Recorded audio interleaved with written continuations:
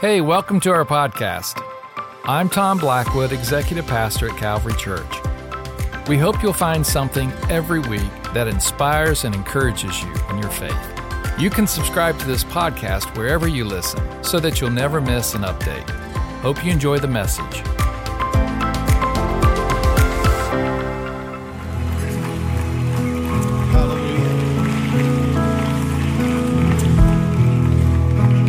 Hallelujah. Jesus, it's all about you. We lift you up in this place. God, we put our agendas aside and put our thoughts aside. And God, I just pray that every person in this room and those joining online would just understand that moments of worship, it's just Jesus. And God, I'm so grateful that you provide an opportunity for us. Your word teaches us that, God, you allow us to come into your throne room, the presence of God. And the reason for that is just simply to say, Jesus, you are King, you are Lord, to tell you you are worthy. God, I pray that when that takes place, God, that there are some people that may be here in this room or joining with us online, that God, the Spirit draws them to a place of the knowledge that their life needs to be closer to you in that relationship. I pray that throughout this time that we have today, that you would just continue to draw them and speak to their hearts as we lift up your Son. God, you said through him that when he is lifted up, that you will draw men to yourself. And God, that's the reason for our being. We thank you for it. Hallelujah. All hail King Jesus. There's a word of this previous song that we sang that just felt like the Lord maybe wanted to seal this with somebody in here. And just says, my anchor holds within the veil. So you say, what does that veil mean? The Bible says that when Jesus was crucified, that this veil that had previously separated us from the presence, this veil of the temple was torn in two, and it was symbolic that it gave us presence, gave us access to the presence of God. And that line in that song says, my anchor holds within the veil. I don't know what you've walked through this past week. I don't know what is happening or what's the situation in your life right now, but the Holy Spirit is just kind of hitting pause on our service today just to say to you that your anchor, the Word of God, it holds, it stays. The storm may be strong, the winds may be chaotic, but your anchor holds within the presence of the Lord, within the veil, within that space of you allowing your life to be solid based upon the Word of God in His presence. Boy, that's confidence, that's strength. God, we thank you for that. Thank you, Jesus. Amen, amen, amen. Pastor Clayton and team, thank you so much, as always, just for leading us into the presence of the Lord. Would you do me a favor and turn around and maybe say hi to someone and greet someone before you are seated today? Just welcome them into God's presence. Amen. You could be seated. I'm sorry. Some of you are waiting for me to say that. Thank you so much for being here today. If you're joining with us online, thank you again. As Pastor G said, we'd love to connect with you. Maybe that's through that digital connect card or however. We would love to join you on this journey too. You've come to the right place. And this week, I know there may be some special guests, even my family. I was with my family this past week out in Phoenix, Arizona. It's hot. Yeah, whatever. So there you go. But I was able to be with my family. They honored me with the opportunity to speak at my uncle's funeral and just encourage, hopefully, the family there of the hope that we have in Jesus. And in fact, how many of you, aren't you just glad for family? Isn't it just good? And whether that's physical family or spiritual family. It's just good. And if you're looking for a family, and boy, you found it. And my cousins and I, we had a good time joking around and playing about, that we're all getting older a little bit, but when we get together, especially the guys, it's like we're 15-year-old junior high boys again. And that could be dangerous, right? But it's like, I feel like we should just go play wiffle ball in Grandpa's backyard. It just felt like that, so it was fun. My cousins, when I was leaving Phoenix, they said, "You feel free." They asked if I was preaching this morning. I said, yes. They said, "Feel free to use sermon material that you may have received this week." They said, "Just change our names if you don't mind." So we'll probably not do that today. But anyway, it was fun. Thank you for praying for us as just went and were with them. Well, every week we have an opportunity to take a moment in our agenda and just focus our worship differently. And we sing corporate songs, and I love just the presence of the Lord. And so many times, it sets the table for what God has for us, right? And it's just the atmosphere is just so good and rich and right. But another way we worship the Lord is through our giving. And so I'm going to encourage you just to respond to God's word. God's word says that we are to return to the Lord his tithes and then bring our offerings. You can do that in a lot of different ways. You can give physically. The envelope's there in front of you. Put those in the buckets on your way out. You can do that online at calvarytriad.com/give. I'm going to encourage you, if you haven't done that before, just set it up, take a few seconds to do that, and then possibly you'd want to join like we do, is my family. We just do that on a recurring payment, so you don't have to think about that regular tithe at least. The offering, you may want to be a little bit more spontaneous with that, however the Lord leads you there.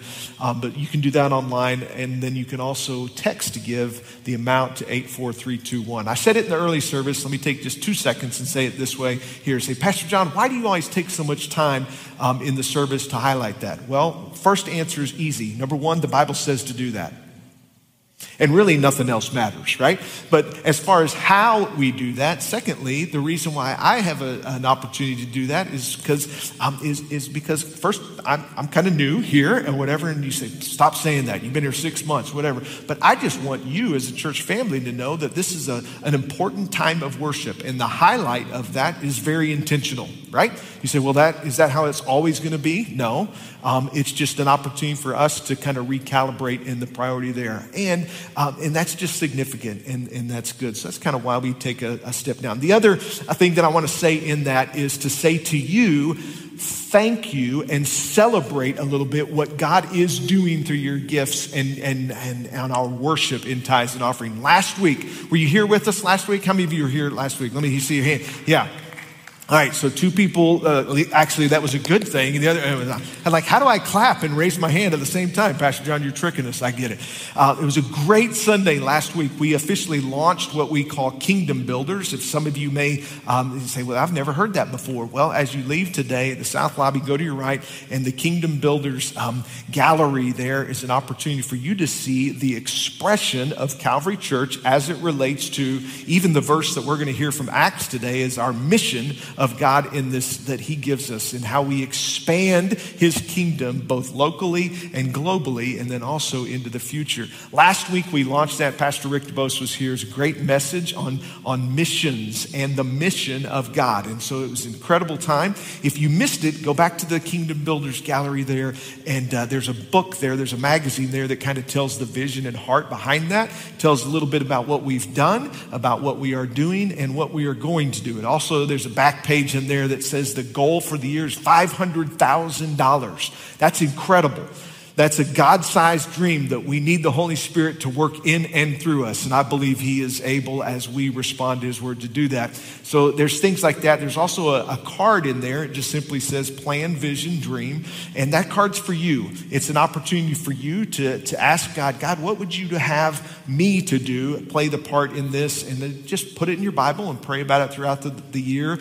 And I just believe God's going to do some great things. We're going to begin to hear testimonies of God's faithfulness, and it's going to be awesome. This past week, we had our monthly board meeting, and we met, the leaders of the church met, and it was just an incredible time for us to look at some of the logistics and the operational things of Calvary Church, and it's just a moment for us. How many of you understand that if God can speak to you and be blessed through a financial report, God's doing something, right? So that was an awesome time to look and see that God is blessing in and through Calvary Church right now in this season, greater than he has in a long time. And so God is kind of wanting us to be encouraged, that little breath of sunshine into the space, and say, okay, God, let's lean into what you're doing through your Spirit. And so through the report, even in the board meeting this past week, and then last week in our giving, some of you have asked, did we hit our $100,000 mark? No. Wah, wah, wah. I mean, I literally was conflicted even to say that. But I will say this, and this is an opportunity for celebration. Last week, the giving last week, one Sunday in our, the deposit or whatever that we make is the largest giving Sunday in the last 10 plus years of Calvary Church, the largest Sunday that we've experienced ever. That's incredible. So, we say, Pastor John, where did we hit? We're just a little bit north of 90,000, so we just almost made that, which is still phenomenal. It's incredible, right? Sometimes, aim for the moon, shoot stars, or whatever that is, that whole thing. But boy, God's doing some great things there, and I just want to celebrate with you in that time there as well. So we've got a long way to go, and the reason why we've got a long way to go is because God's not finished, and there's people that need to know Jesus even still. And we've got partners all over this world that are joining us with that. We have a pretty lofty goal for the year, and I believe that God will help us see that as we just listen to him and respond to what he's doing. So take advantage of those materials back in the back. Kingdom Builders is going to be a great thing. Also, June 5th, the next Sunday that we have time to experience water baptism. And if you are here and you say, you know what, I've accepted Jesus in my life, or maybe it's been a long time since you have and you want to be rebaptized, that's fine. June 5th, we're going to have water baptism Sunday morning here. You can let us know that you'd like to participate in that through the Connect cards there or through the church office. The Sunday after that, June 12th, we're going to be recognizing all of our graduates, those that have graduated from high school, college, and different moments there in the service on June 12th. You can also connect with us, the Connect card there as well, to give us that information. There it is. That's all the family matters. You ready? That was not a rhetorical question. Are you ready to hear from God's word here this morning? So all right. Yeah, so Pastor John, you're setting us up here this morning to not know when to respond and not. So that's all right. You can talk back to me all day and it'll be just fine. We're starting this morning on a new series that I have been honestly thinking and praying about even before we were pastors here elected as pastors here at Calvary Church. And that's this series on the book of Acts. And what we are going to be focusing on the next several weeks, and someone asked me how long the series is going to be. I don't know yet. So just buckle in and get your notes ready because it's going to be just kind of a little bit drawn out. We're going to see what God has for us through the book of Acts. But before we were pastors here at Calvary Church, I just began to pray, God, this is a unique opportunity in the life of the church, both Calvary Church and Big C Church. And we've heard these words a lot here recently, this recalibration, reset, or whatever. But culturally, we have a unique privilege that God has given us, afforded us a chance to make sure that what we're doing is right, that what we're doing is effective, it lines up with the Word of God, and it's an opportunity for us to recalibrate. So when we began to pray about our next season of ministry, God put this on my heart that there is no better foundation, obviously, than the Word of God, but even more specific within the Word of God, no better foundation to recalibrate, reset upon than the book of Acts. It's a model for us as a church. It's a model for us as family members, as individuals to say, God, how did you birth this plan that you have called the local church? What are the principles and things that you set in place from the very beginning that we can model there in our lives as well? So God laid that on our heart to do that even before this. And then when we've stepped into this role here, it's just been really incredible to see how that God has prepared our hearts. We've done done some talk through the last days and few weeks of Jesus' life leading up to the crucifixion and resurrection and celebrating his resurrection at Easter, and then talking about what happened between the time of his resurrection and then we'll see here in the next week or two the day of Pentecost and the birth of the local church and the birth of God's Spirit into the world. But Acts provides us the opportunity for that foundation. And let me just say a few introductory comments today before we get into this. This is a service here today that the first part's going to take a little bit different, more of a teaching type time and just setting up. But it's an opportunity for us to get ready for where he has for us to go the next couple weeks. So if you're note takers, like this is, if for me personally, if I'm a note taker, like I want to know if I'm about to start something unique or different or new, I'm turning over and starting a fresh page, right? So if you got your notebooks, fresh page, title, The Story Continues, Acts series begins today, right? So I'm just kind of I'm seeing you guys showing me your journals. That's great. If you don't have a journal or whatever, that's fine. There's cards in front of you, that little notes tab. It's amazing how obvious that is, right? I just encourage you, those are there for a reason, because I believe God's going to begin to speak things in and through our lives, that we would not just approach this series to say, oh, that's awesome. That's a cool historical recollection of things that took place. But it would be a different perspective that we would say to ourselves, hey, this story, it continues in me. And there's application to what God wants me, and as a husband, as a wife, as a student, as a mom, dad, grandma, and grandpa, the story continues in you and me and in us. I'm of the age where I remember, for some of you, you're going to understand that you're going to have to imagine a little bit with me in the application of this. But do you remember back when, before VCRs even, before like DVRs and before online streaming or whatever, when you had to actually plan when you were going to watch a particular show on TV, right? My sister and I, we used to do this crazy thing where we would call what show we would get to watch, and if you didn't call it and the other person called something else, then, too bad, because you got one TV. I remember, every Thursday at 7 o'clock, I called it. I get to watch Cosby Show. I called it, it was like, whatever the thing is, I called this. Well, there were some shows, and it's usually like the hour-long dramas. And some of you guys, you'll see where I'm going here in just a minute. But at the end of these shows, they were like suspenseful moments where there was an ongoing story. And at the end of the show, at the hour-long or whatever drama that we'd be watching, there would be these three little words that would pop up on the TV screen there, right? And it would just really frustrate me to no end, right? And you guys are with me, you know where I'm going. There's these three little words, and it would say, to be continued, right? And you'd be like almost ready to figure out who did the crime or where the person was hidden or where the treasure was, whatever, and it'd say, to be continued. And you're like, oh, man. And some of the young people in the room was going, just hit next episode, dude. Don't worry about it. What are you doing? No, you couldn't binge watch all the shows on Netflix. And there was these things that were like, to be continued. And you had to wait for the next part of the story, and it was so frustrating, and you just were left hanging there. But you know what also happened in that? Well, I wasn't going to miss next week, because my goodness, if I didn't watch the next show, then who knows where that person would end up in eternity, right? They would always be lost, and anyway, to be continued.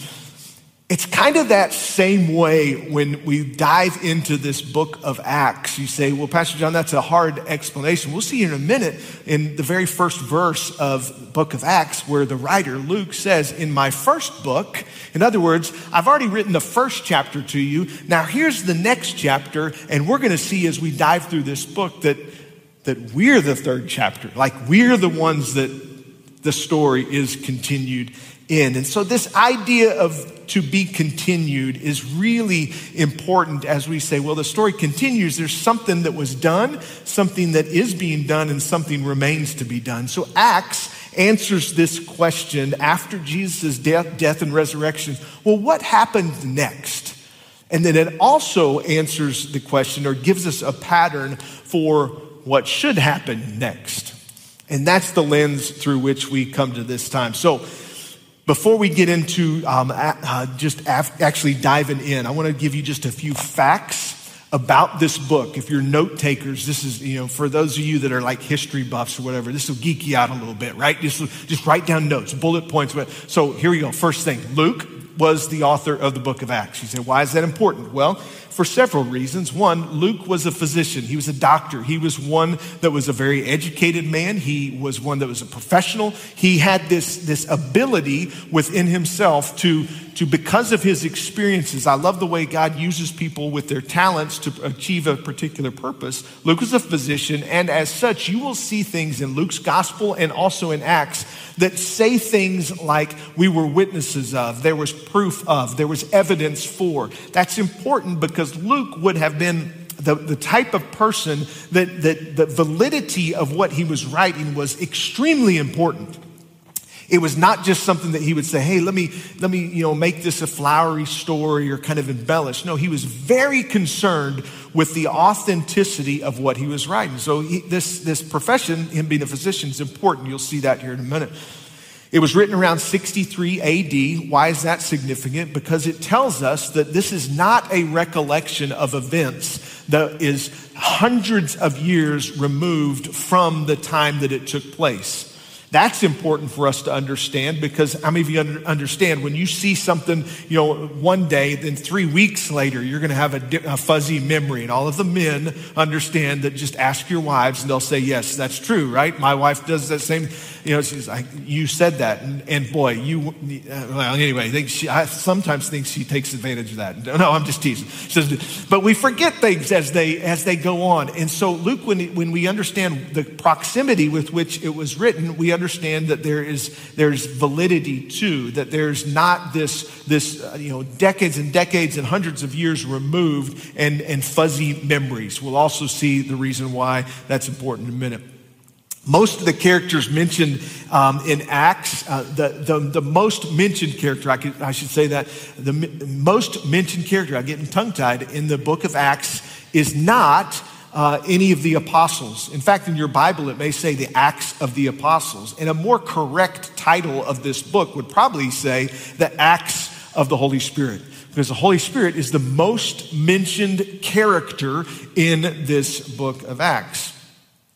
You'll see, as I said, that Luke relied on witnesses. The book of Acts is kind of this bridge piece between the Gospels, the life of Jesus, and then the epistles and some of the other writings of Paul and the disciples there as far as their letters to the church. So Acts is kind of this bridge piece of we have Jesus physically here on earth. We see his life.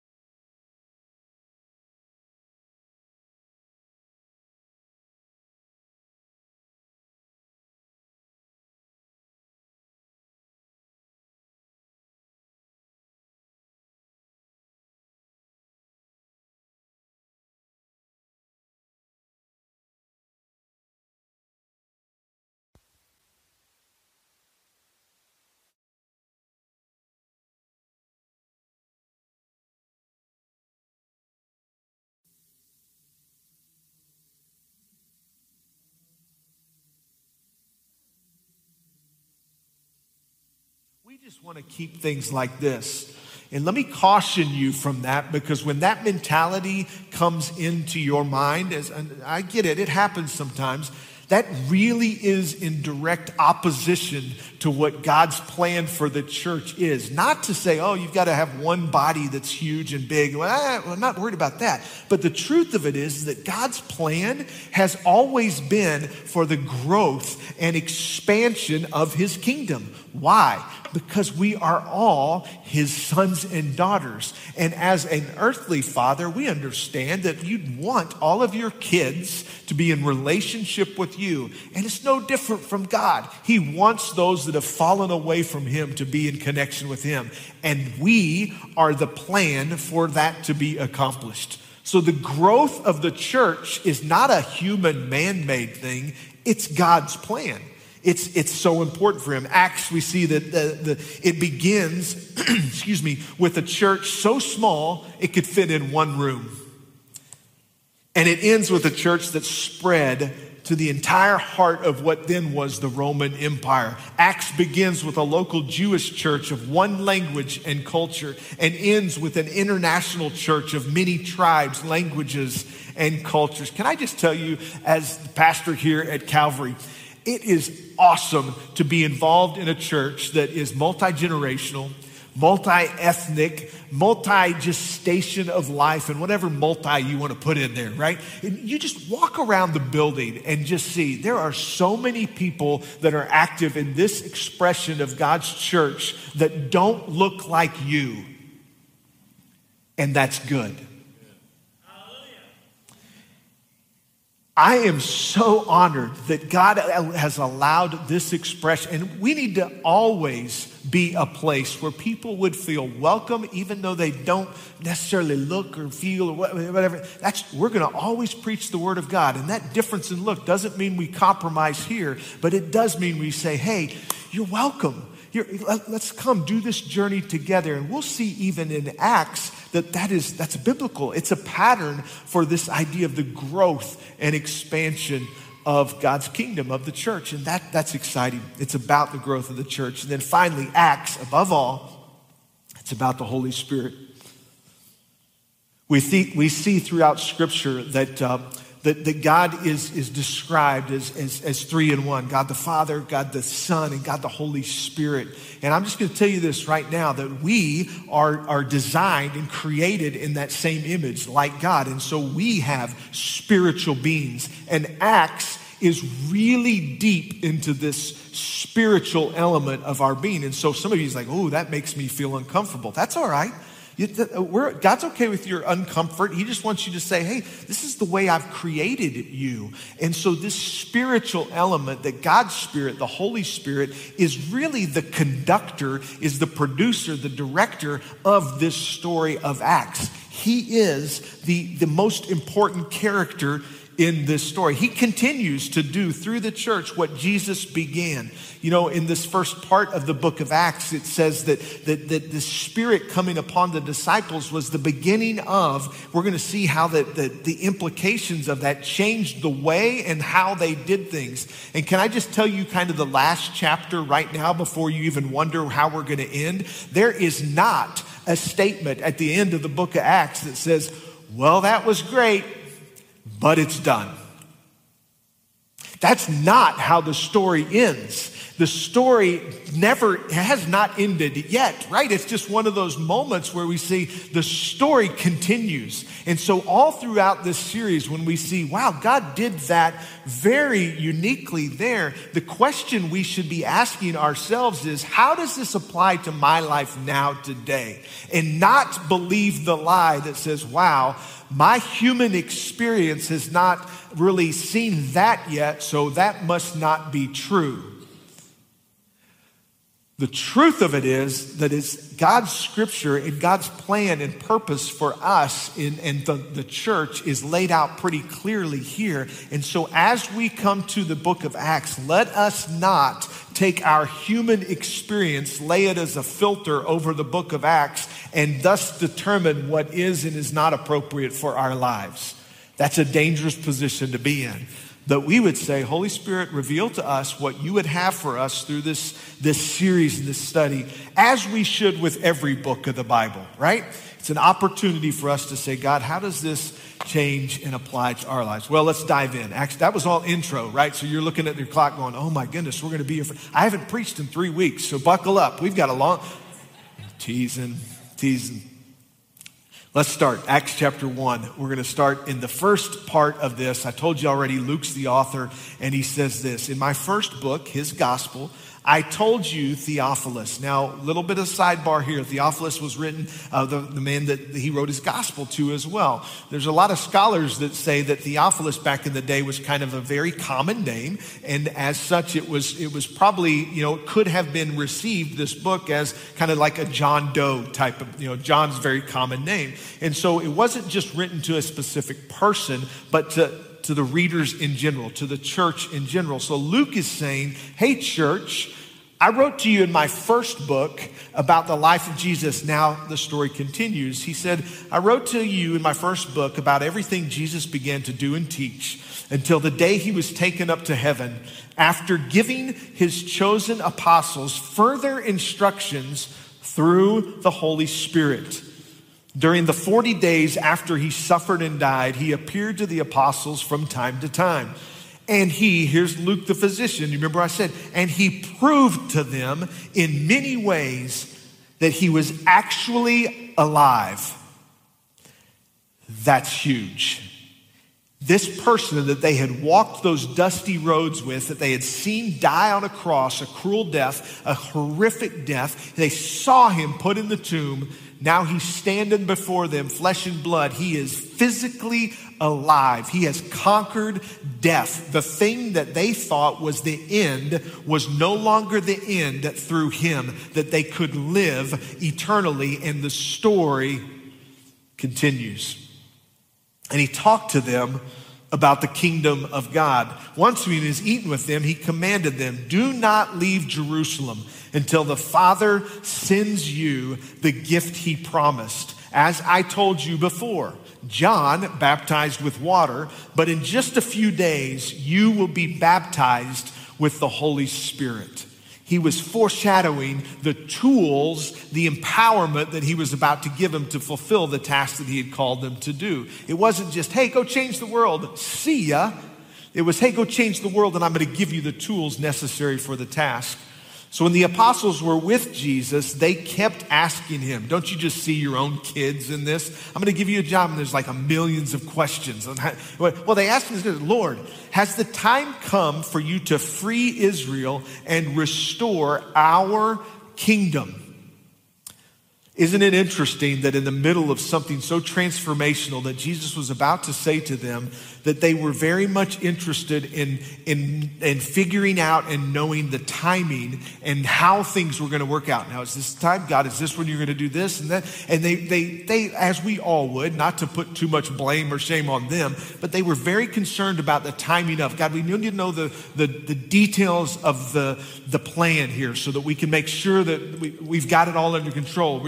Is this about the time to restore our kingdom? And Jesus sees that in them, and his response is this. He replies, the Father alone has the authority to set those dates and times. They're not for you to know. There's a whole teaching we could do about that. That we've gone through seasons where people say, oh, I know when the Lord's coming back. Well, no, the Father alone, Jesus himself said, God alone knows that. They're not for you to know. And then what he says to them is so significant that I hope you don't miss this.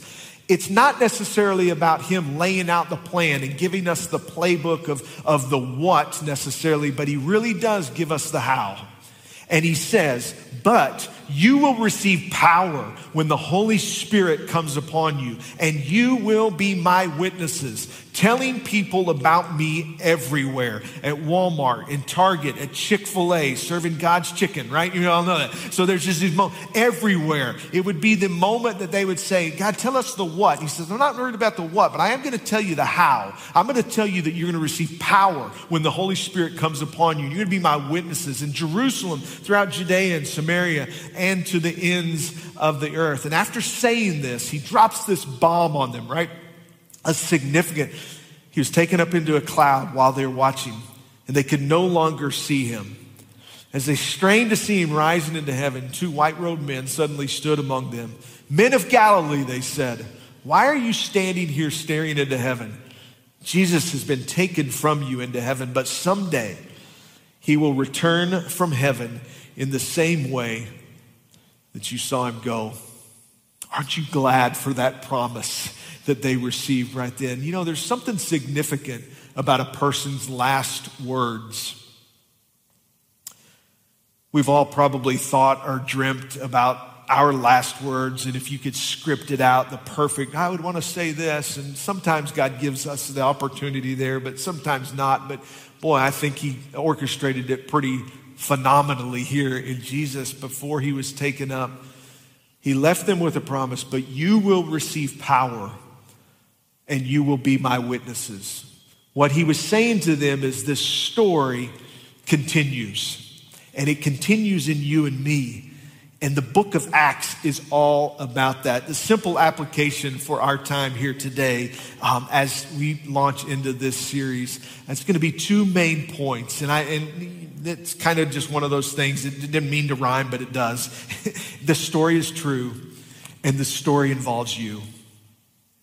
That's it. Like if we'll get into that truth, that we could approach this series and say, this is a true story and it involves me, and we would apply that in and through our lives, I'm telling you, the triad will not know what hits it, right? Because we, as we are sent out and being continuations of this book of Acts story, the story is true and it involves you. Let's see how God wants to apply that in our lives. In Acts, we just read it, the 3rd verse, it says, during the 40 days after he suffered and died, he appeared to the apostles from time to time, and he proved to them in many ways that he was actually alive. Go back to what I said about Luke being the physician. He was very, very significantly, he was very aware of the authenticity of statements. He began to say things like, you men, you saw this. You saw these things experience it. You experienced them right out in front of you. You saw that he died, he's risen, he's alive. I want to just kind of hit a little thing here just for a few minutes. We don't have time to dig too deep into this, but so many times we come up against people, or not against really, but we come in conversation with people and say, that's great.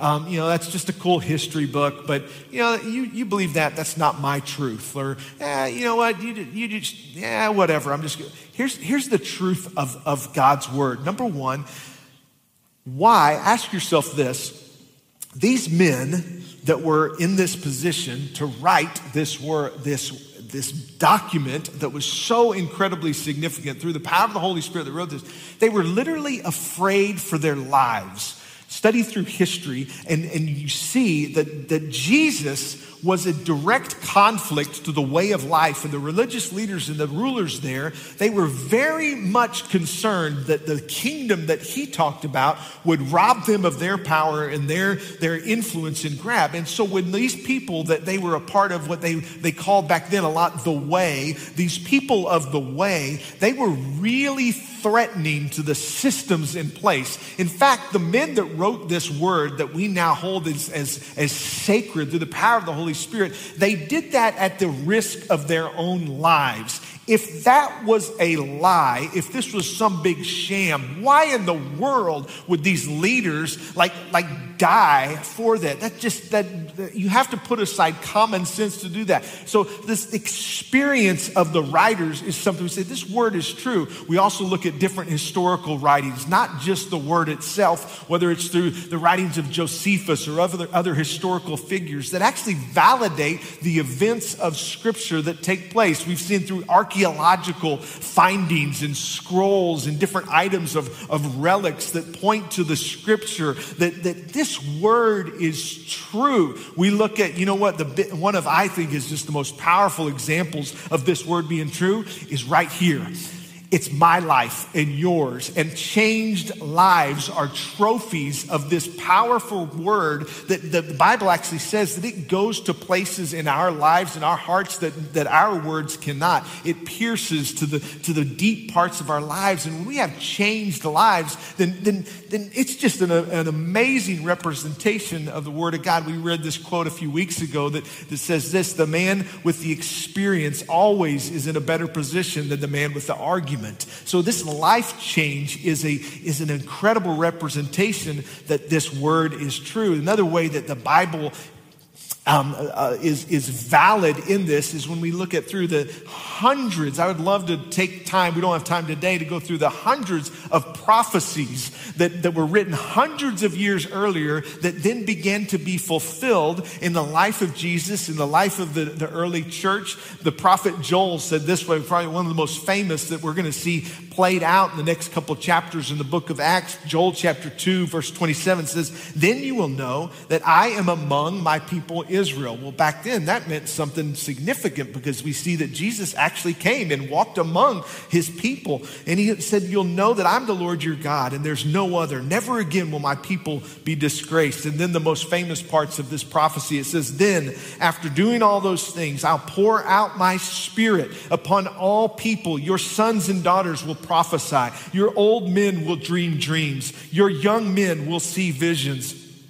In those days, I'll pour out my spirit even on servants, men and women alike."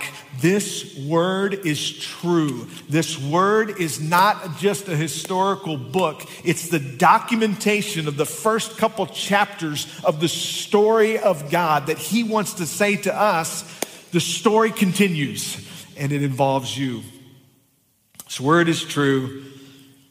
This story involves you. Acts 1:8, "But you will receive power when the Holy Spirit comes upon you, and you will be my witnesses, telling people about me everywhere, in Jerusalem, Judea, and Samaria, and to the ends of the earth." Have you ever asked yourself this question? And if not, I think it would be a good exercise. And maybe this week, maybe even at lunch today, ask yourself, maybe with your family, what do I currently do? What things are actually active in my life that are 100% dependent upon the Holy Spirit?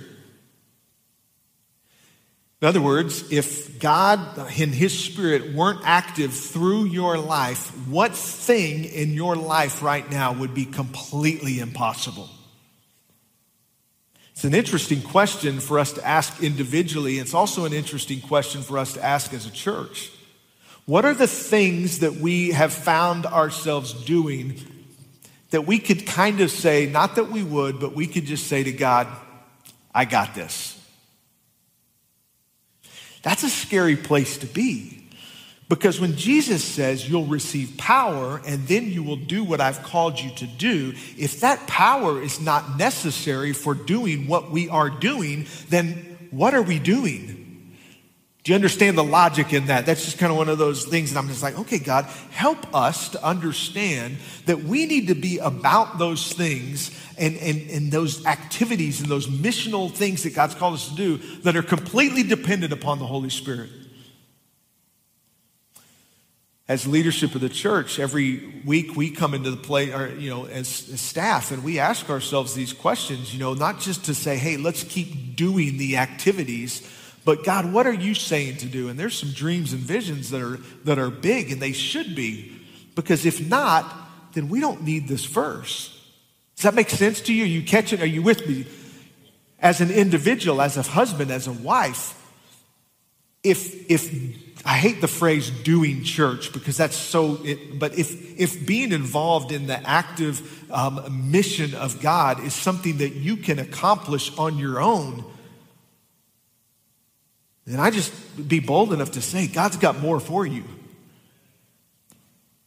That's not what Jesus was saying to them. In fact, it was so important for him in the disciples in this moment where as he's appearing to them after his resurrection, he did not say to them, all right, guys, you've seen it all. You've seen me do everything. Go. That's not.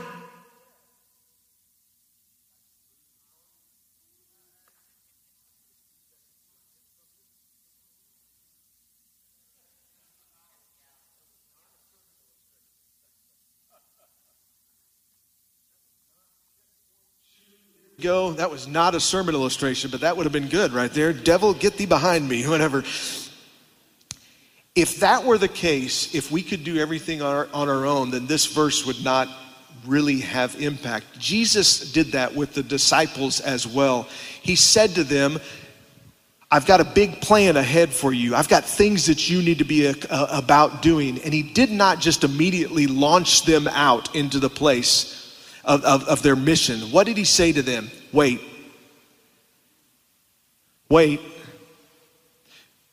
Because what I am asking you to do is huge. And you cannot do it on your own. You have to have the Holy Spirit. And sometimes I think we get into the place where we just say, okay, this is a cool thing, a new thing, and we run and do, and we depend upon our own talents and gifts. And God's saying, if you'll just wait, I'm going to give you the dream and vision, but I'm also going to give you the tool by which you should accomplish that, and that's the Holy Spirit. There's an amazing quote from someone that talks about our dependency on the Holy Spirit as far as the church. A.W. Tozer says this: if the Holy Spirit were taken away from the New Testament church, 90% of what they did would come to a halt. It's a pretty good percentage, right? That's pretty transformational. Then he says, but if the Holy Spirit were taken away from the church of today,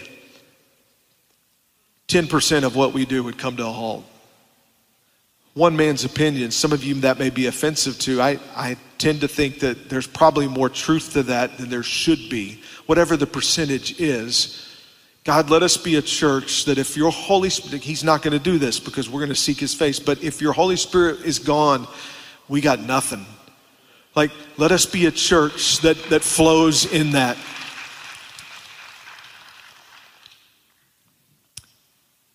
As lead and as the point in this family is someone that understands the dependency on that. Can I just tell you that our heart and desires that would be reflective of in this church, in our worship experiences, in our small group activities, in our board meetings, in our kids ministries, in our youth ministries, in our small group, all of the stuff that we do. It would be a moment where we say, you know what, God, if you're not in this and your Spirit doesn't give us power, then we've really got nothing.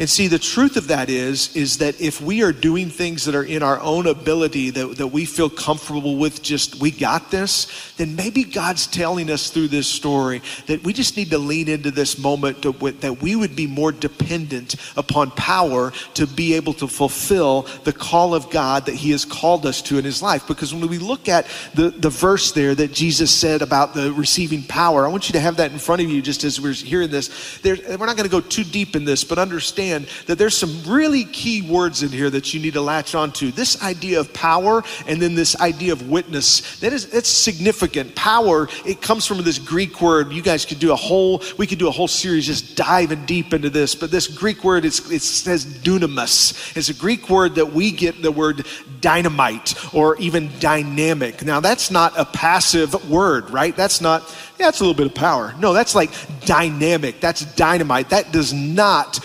have a connotation of boredom. That does not have I'm just going to go to church. No. This is dynamic power that God wants to give in and through us. And then this idea of witness comes from the Greek word martys, or the word that we get the word martyr.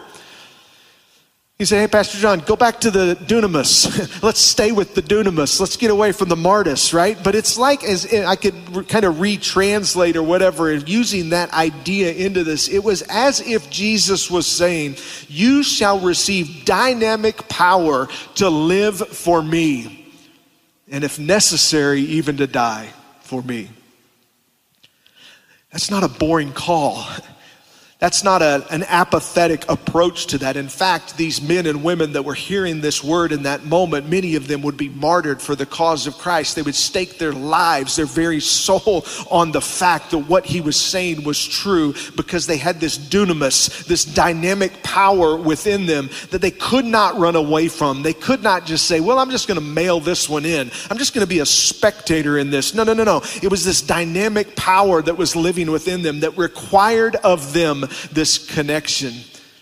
That power seems to be like something that would transform the things that we do in our daily lives if that power truly resided in this. God, let me be a husband and a father that has that dynamic power within me, that my kids would look at my life, that my wife would look at my life, that my family would look at my life and they say, boy, he could not do that on his own, but the Holy Spirit is living and working and moving in and through him. That's what God is calling us to do. That's why Jesus said, wait, and then you will receive power when the Holy Spirit comes upon you.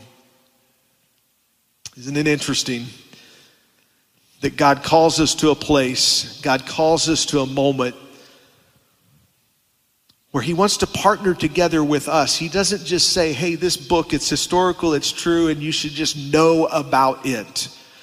But he calls us to a place where he says, hey, my story continues and it involves you. He partners together with us. If God wanted to, he could just breathe a breath and just everything would be set back into place. He could do that. He's God. I don't understand the why sometimes of his methodologies, but I do know this. He has allowed us, the church, to be the method by which he has chosen to bring his hope and light to the world. And that means that the story is true and the story involves you.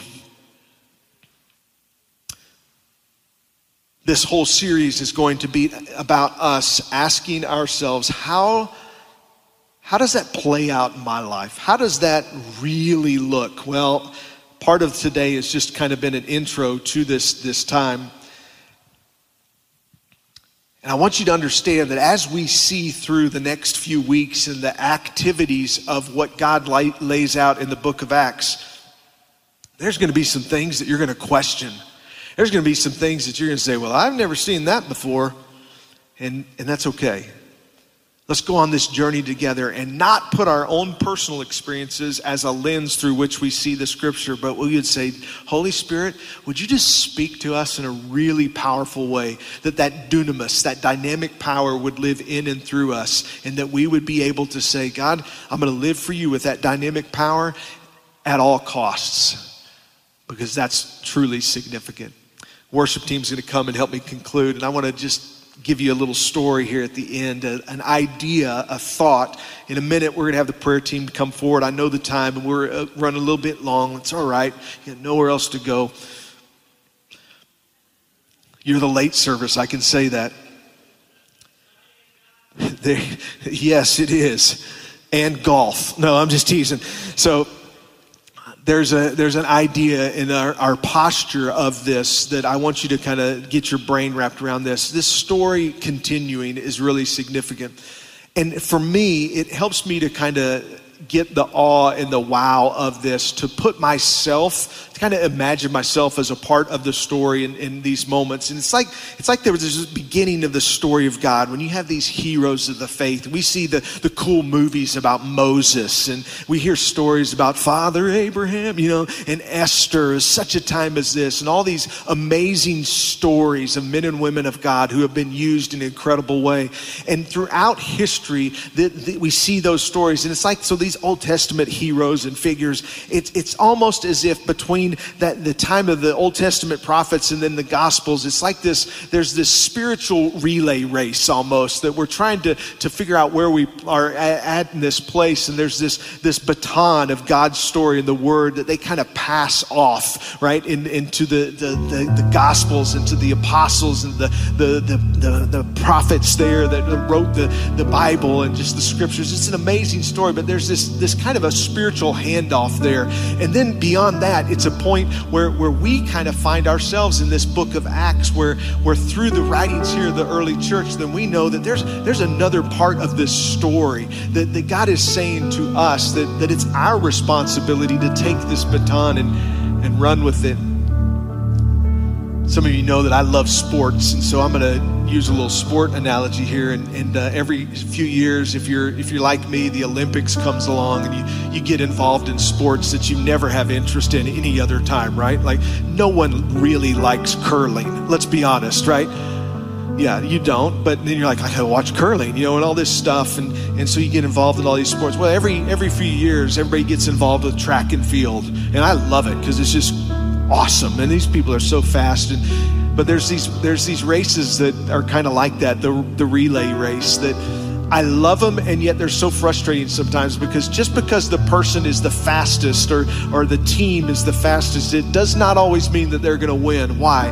Because sometimes they drop the crazy little baton. Seems like such an insignificant thing, but over and over, those of you that have watched the Olympics in any amount of time, you know that for some reason the U.S. teams seem to always be favored, or at least one of the favorites to win, and yet been plagued quite a bit with this dropping of this baton that is really quite frustrating. I was reading an article about this that explains some of that. It says in the past 109 years, the U.S. men's team has run the 4x100 relay. In other words, 4 people running a 100-yard dash, so 400 meters combined. They've run it 41 times in the Olympics and World Championships. And it says until Thursday, and this was written in August of 2021, so after the Tokyo Olympics there, they either finished first or second 27 times, or they got disqualified 14 times. It's kind of feast or famine, right? They're going to win, or they're not going to get disqualified. It says only Thursday's race, it said it fell in between a little bit. They were 6th place, but even that was flawed by an incredibly poor handoff in one of their races, or they would have won. The team's years of struggles have been highlighted once again.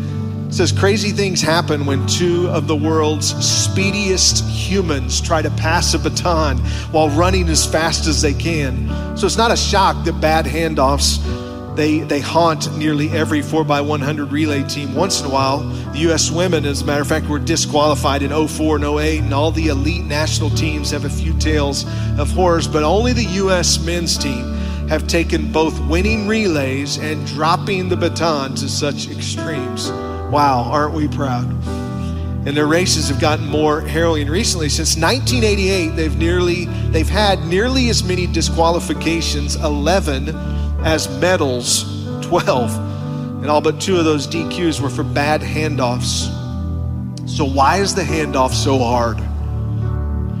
Well, unlike in the longer relays, such as 4x400, a handoff in the 4x100 happens when both runners are at or near top speed. Now, their top speed is a lot faster than our top speed. It's a little bit difficult when you're running fast to do that handoff. So that's one reason. Also, this is interesting, the handoff in that relay is blind. In other words, the one receiving the baton is not looking behind, reaching behind him to try to reach for the baton and grab. Their view is not on what they are receiving to take on the rest of the race. And for me, as reading this story, I'm like, boy, I'm so glad that this handoff and this story continuing in this spiritual race is not blind. That we have an opportunity through our study of God's Word to understand and see not only what, but how we should receive this story and be launched forward into our leg of the race by the power of the Holy Spirit. This handoff is not blind. Finally, most elite teams try to hand off towards the latter part of what they call the exchange zone. There's a zone where they have to make the handoff so that the receiving runner is running at top speed when he gets the baton. That strategy means that they don't slow down, that it's just this quick pass. And again, I would say a little bit different story from a spiritual standpoint. Jesus said to those disciples, wait. There's significance in the wait. There's significance in us posturing ourselves, which we're going to do today, to say, Holy Spirit, I'm here. I know this story continues. Would you just baptize me with your power? Would you give me that tool that I need to be a witness like I've never been a witness before? I want that dunamis, that dynamic power in my life. And you say, oh wait, you mentioned martyr too. Well, the truth of it is that physically that's probably rare in our culture, right? I'm not even gonna say it won't, because but it's more likely for us a spiritual, that we would say, God, I died to my flesh. I died to the dreams and the hopes that I may think I want for me. And I say, God, through that dynamic power working in and through me, I just want to be a part of your mission. I just want to be a part of your church. I just want the story to continue in me. And that's where we should be as a church and individually. Would you stand with me all over this place as we conclude? I'm going to invite our prayer team to come forward and join me at the front, some of those prayer workers, and we're going to agree together with you here in just a minute in prayer. Some of you have asked, Pastor John, why have you shifted the order of service around? And quite honestly, we're tweaking some things and trying to figure out what works best. And it's not going to be the same every week, and that's fine. But there's a moment for you even at the end of our time today. If there's a need in your life physically, we've got men and women that are full of the Holy Spirit, ready to go to the Lord in prayer on your behalf and agree together with you. And that's biblical. James says that if they're even sick, to call for the elders of the church, and they would lay hands on them and pray for them. And the prayer of faith will save the sick. So it's a time of connection for you that we would love to connect with you as well and go to the Lord. So that's an opportunity. Secondly, there's some of you that say, I've never really started this journey. You may be here in this room and you say, I don't really know Jesus as my Savior. Can I tell you, that's the biggest decision that you'll ever make in your life, and the most awesome, freeing decision is when you say, hey, sign me up, I'm all in. I know my life is heading in a different direction that needs to. It's away from God. I want to shift that. And there's a way that the Holy Spirit that has a part in that, and it draws people's hearts to you. There's men and women up here that would love to pray that prayer with you. And that prayer just says, God, I'm sorry for my sins. You paid the price for my sins. I accept your forgiveness. I want to live for you. We would love to connect with you on that as well. Some of you have said, well, Pastor John, when you combine those two, it kind of makes us feel like, well, I don't want to come down there because I just want to, I don't want people to think I'm just getting saved. Can I just release you from that guilt or shame? It's okay. It doesn't matter. We can pray for you for your sick grandma or for your salvation. It's okay. So we've wrestled with that even in the logistics. The truth of it is that both of you have needs, and we just want to connect with you on that. Do you understand what I'm saying on that? So we just want to connect with you and pray together and let the Holy Spirit touch your hearts and lives. We're going to spend a few moments in prayer on that. And then I also believe that our response to this word today is an opportunity for us, as this verse says in Acts 1:8, but you will receive power when the Holy Spirit comes upon you. And there's something for me, I know personally, that there's something that's different whenever I physically take a step and move my position in the room. That it's just like spiritually, it's modeled by my physical posture. And so we're going to just spend a time of prayer around these altars here today as a church before we are sent out to Jerusalem, Judea, and Samaria. And we're going to ask God to just bless in and through our lives here today. Pastor Clayton's going to lead us in worship here in just a minute, just a closing song. Let me pray for you, and then I'm going to ask you to respond if you would want for us to pray with you. Father, I thank you for this time. Bless in and through us. Would you draw our hearts to you today? God, if there are those of us in this room that need to begin a relationship with Jesus, I pray that your Holy Spirit would make that so real in our lives today. Draw us to you. We thank you for it in Jesus' name. In Jesus' name, amen. Come if you would like prayer today.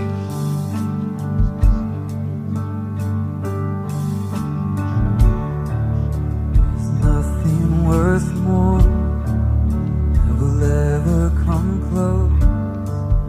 Nothing can compare. You're our living hope. Your presence, Lord. Taste it and see. I've tasted and seen of love, where my heart becomes free and my shame is undone. Your presence, Lord.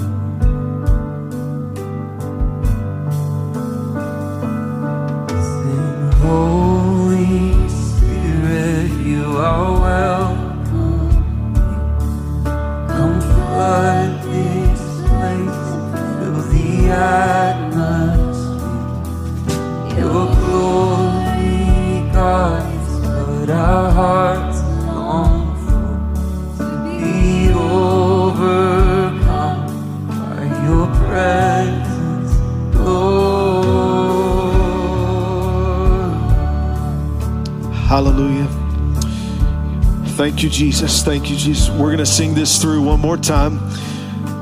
Church, I'm going to ask you, if you're here and you say, I want that to be that's my life, that I would receive power when the Holy Spirit comes upon you. Can you do me a favor as a body? Can we just spend a few minutes? Would you come and just make an umbrella of prayer warriors around these right here? Would you come forward and make that change in position if that's your prayer and heart? Spend a few minutes just asking the Lord for His Holy Spirit to give us that power to be witnesses in our world as we are sent in that. Come join. Let's have a time of prayer around these places this morning. I've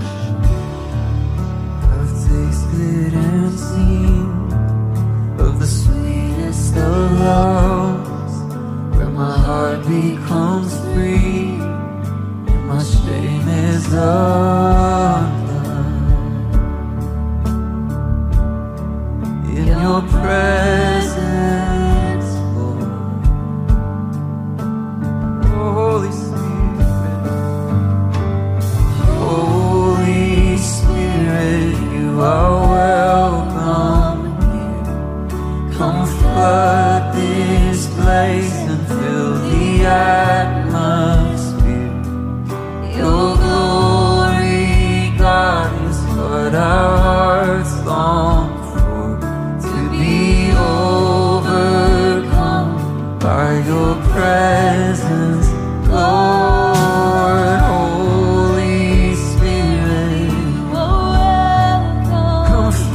This place. Come flood this place and fill the atmosphere. Your glory, God. Your glory, God, is what our hearts long to be overcome by your presence, Lord.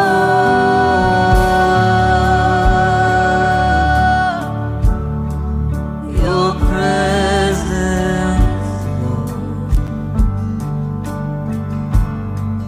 Your presence, Lord. Holy Spirit, come. See, let us become more aware. Let us become more aware of your presence. Let us experience the glory of your goodness. Let us become more aware of your presence. Let us experience the glory of your goodness. Let us become more aware of your presence. Let us experience the glory of your goodness. Let us become more aware of your presence. Let us experience the glory of your goodness, Lord.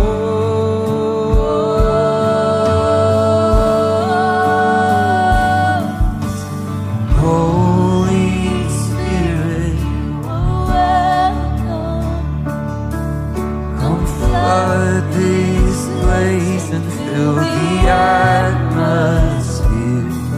Your glory, God, is what our hearts long for, to be overcome. Holy Spirit, sing, Holy Spirit, you are welcome. Yes, you are welcome here. Come flood this place and fill the atmosphere. Your glory, God. Your glory, God, is what our hearts long to be overcome by your presence, Lord. Thank you, Jesus. Thank you, Jesus. This story that continues in our lives and through generations previous and to come is so powerful. in the journey we're about to go on, there's details of what that Spirit being poured out on our lives, that God gives us patterns and models. I'm just encourage you to stay with the story. Stay with the story of God's Word and how it continues. In the next couple weeks, we're going to unpack some of the specifics of what that looks like. I'm going to encourage you, if God has begun to do some of that work in you, as far as that Spirit being released in your life, would you tell us about it? We'd love to celebrate with you. One of the ways you can do that is through that Connect card. That card's so important for us to know what God is doing in and through your life. And so if you've asked Jesus to come into your life today for the first time here or online, that provides us a way to take those next steps with you as well. Please don't forget to do that. We're going to just allow you to continue to worship in this place today. I know the time, we're running a little bit late, so I'm going to dismiss you if you feel like you need to be dismissed, but please don't feel a rush. We'll just continue in an attitude of worship in this place. Now, as you go, may the Lord bless you and keep you and make His face shine upon you, and you're coming and going, and may you be a reflection of His grace in this community as you go in the grace of our Lord. We thank you for being here in Jesus' name. God bless you. Have a great week. Amen.